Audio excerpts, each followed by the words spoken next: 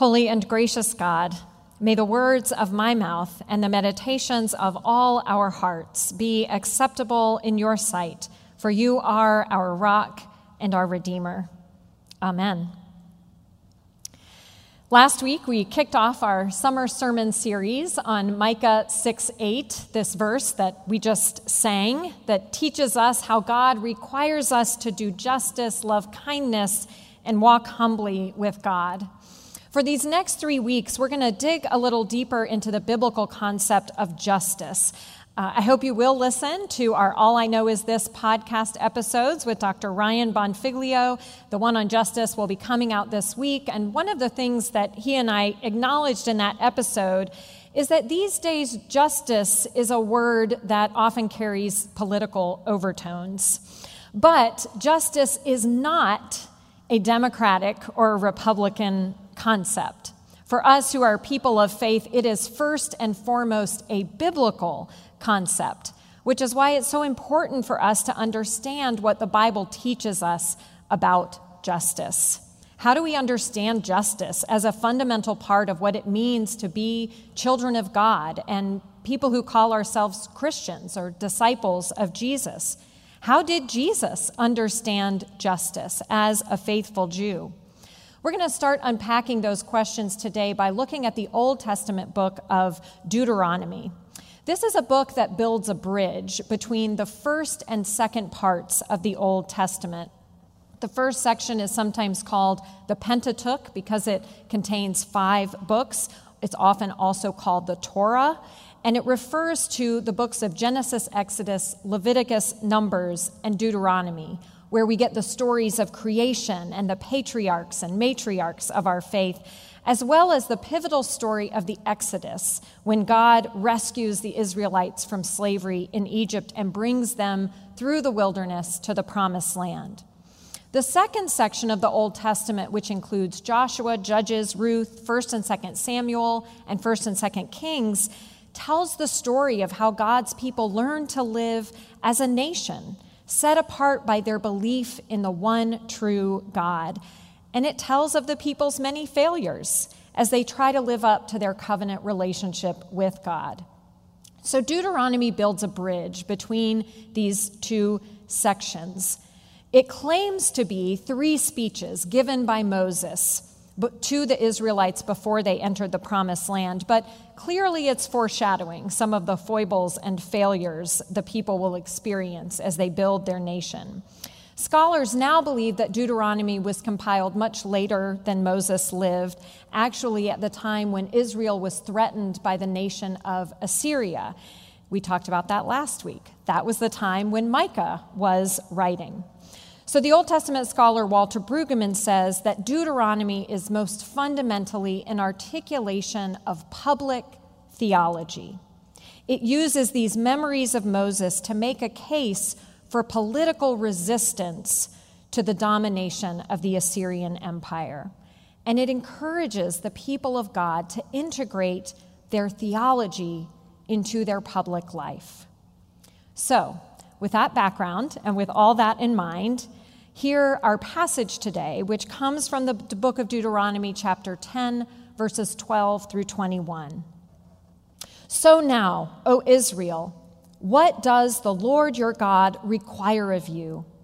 Only to fear the Lord your God, to walk in all his ways, to love him, to serve the Lord your God with all your heart and with all your soul, and to keep the commandments of the Lord your God and his decrees that I am commanding you today for your own well-being. Although heaven and the heaven of heavens belong to the Lord your God, the earth with all that is in it, yet the Lord set his heart in love on your ancestors alone and chose you, their descendants after them, out of all the peoples, as it is today. Circumcise then the foreskin of your heart and do not be stubborn any longer.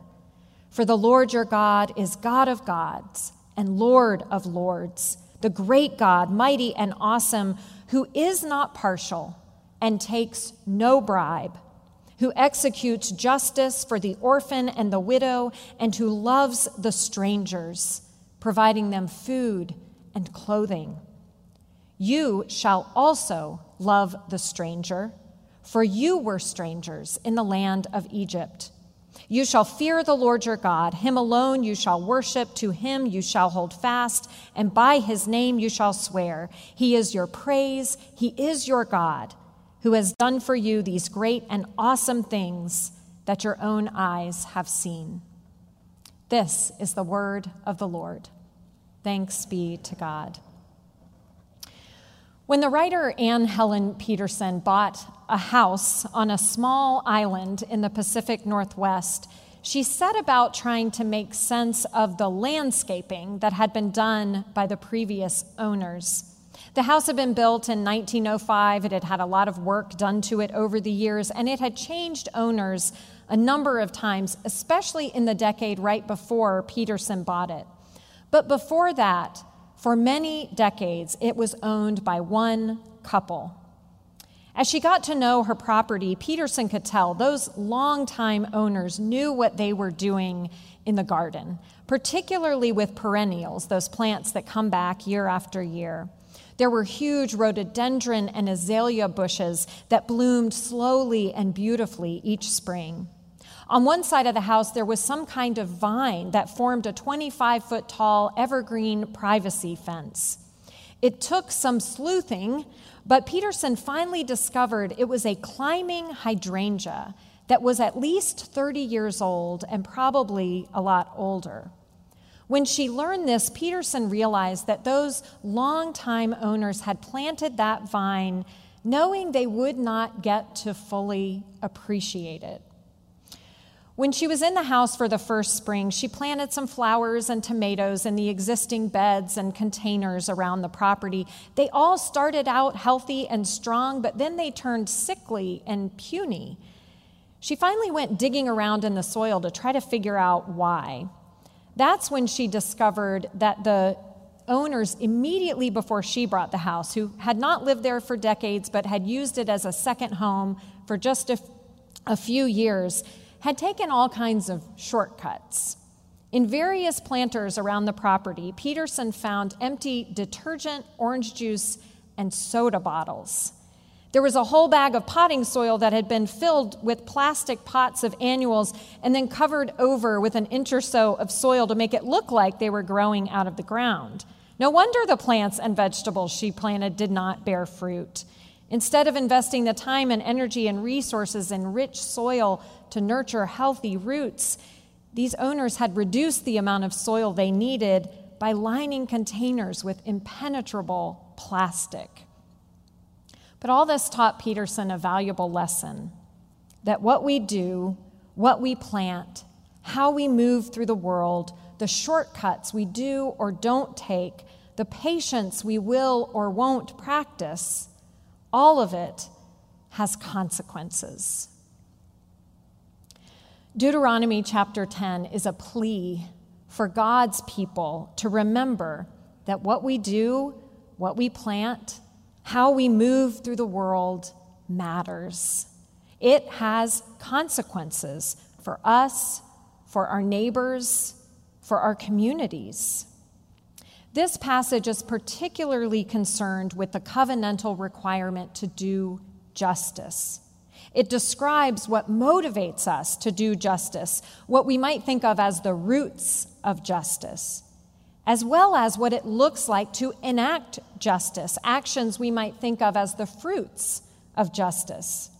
Just like plants, whether slow-growing perennials or one-season annuals, justice needs healthy roots in healthy soil to produce nourishing fruit and beautiful flowers. So Deuteronomy teaches us that there are two primary reasons that God requires us to do justice. One, because God is just. And two, because we have benefited from God's justice. The Lord is a God who executes justice. We are told justice matters deeply to God. And so, as God's children, justice must matter to us. The Hebrew language has several words for justice, and each of them is in some way concerned with wholeness and integrity. God created the world and everything in it to exist in harmony. God created humanity to live with and for one another.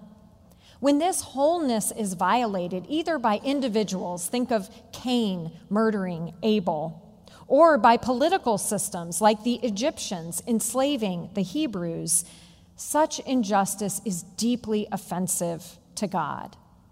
In the Bible, we read how God intervenes to restore justice, but the Bible also makes it very clear that God expects, actually the word used here and in Micah is requires, God's people to work for justice as well.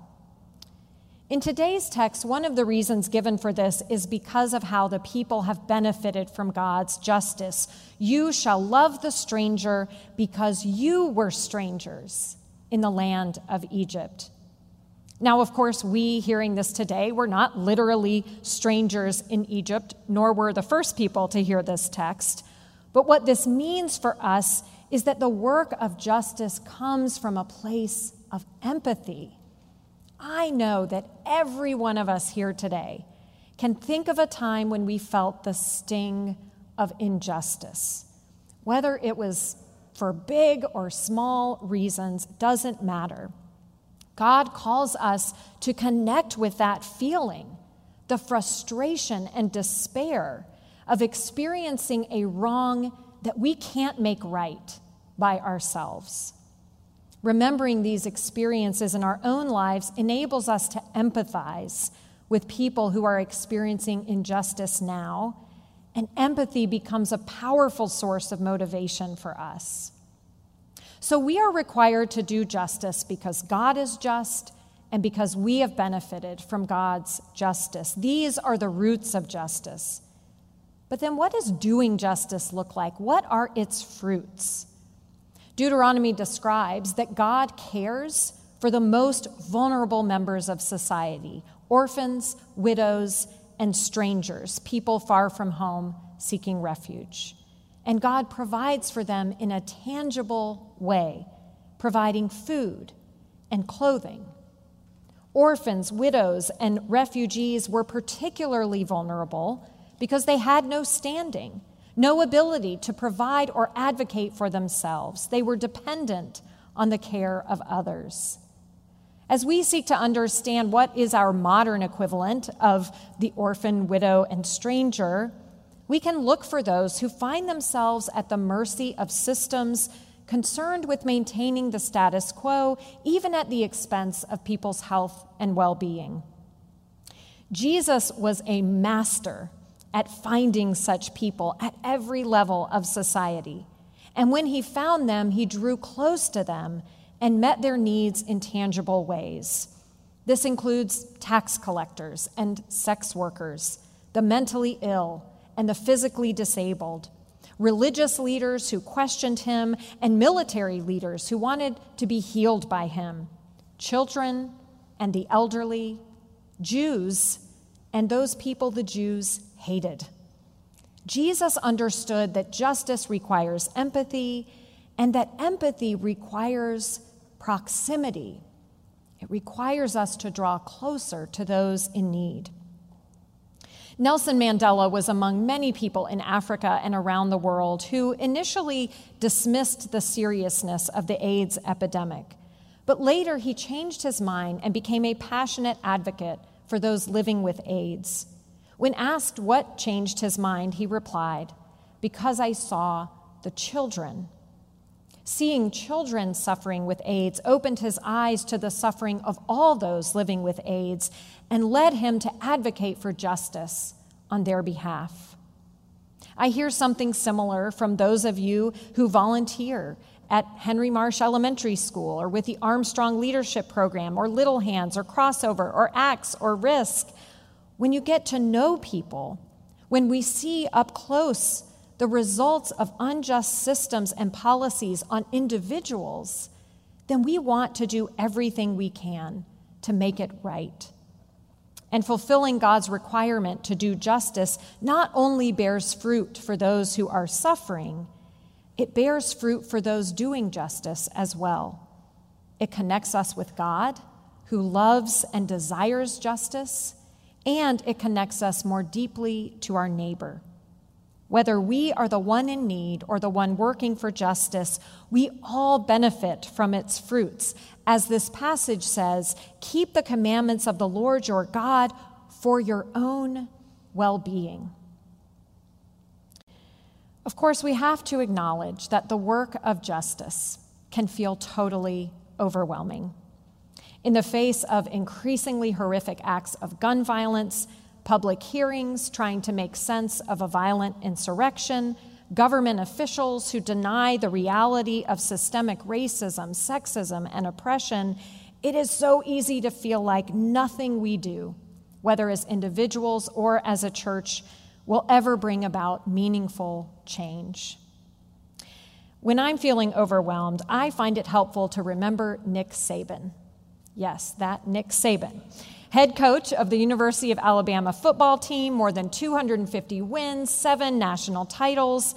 But before all those wins and titles, his first head coaching position was at Michigan State.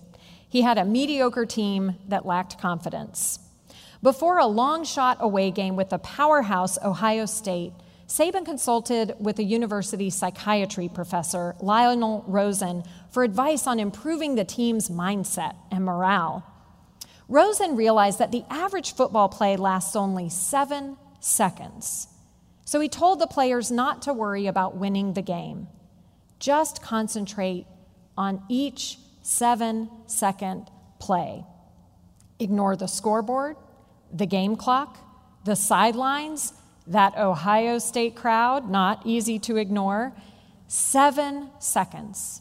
That's all that mattered. Well, the game started badly. By partway through the third quarter, Michigan State was down by 15 points. And at that point, Saban reminded his team to trust what he called Rosen's process. The quarterback, Bill Burke, remembers that in spite of being down by 15 points that late in the game, concentrating on 7 seconds at a time made it feel like they had an infinite amount of time to come back. And come back they did, securing an unlikely and dramatic victory. Doing justice is a day-by-day, moment-by-moment process of living out our calling to imitate God, the God of justice, and to care for our vulnerable neighbor.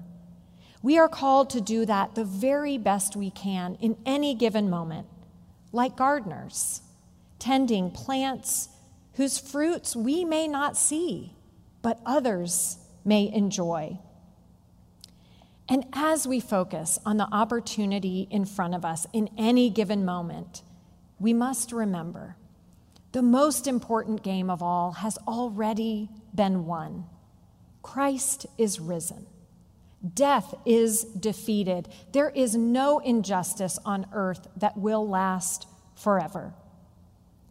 So trusting that, may we do everything we can to create opportunities for justice to take root and bear fruit, now and for generations that follow. Amen.